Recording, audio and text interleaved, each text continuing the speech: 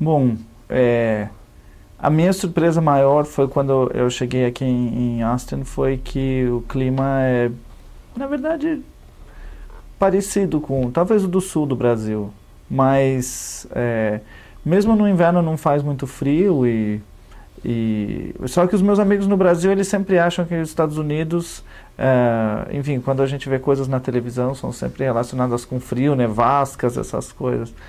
Então, todo mundo acha que aqui vai estar sempre muito frio e tal. Mas as pessoas ficam surpresas quando eu falo que não.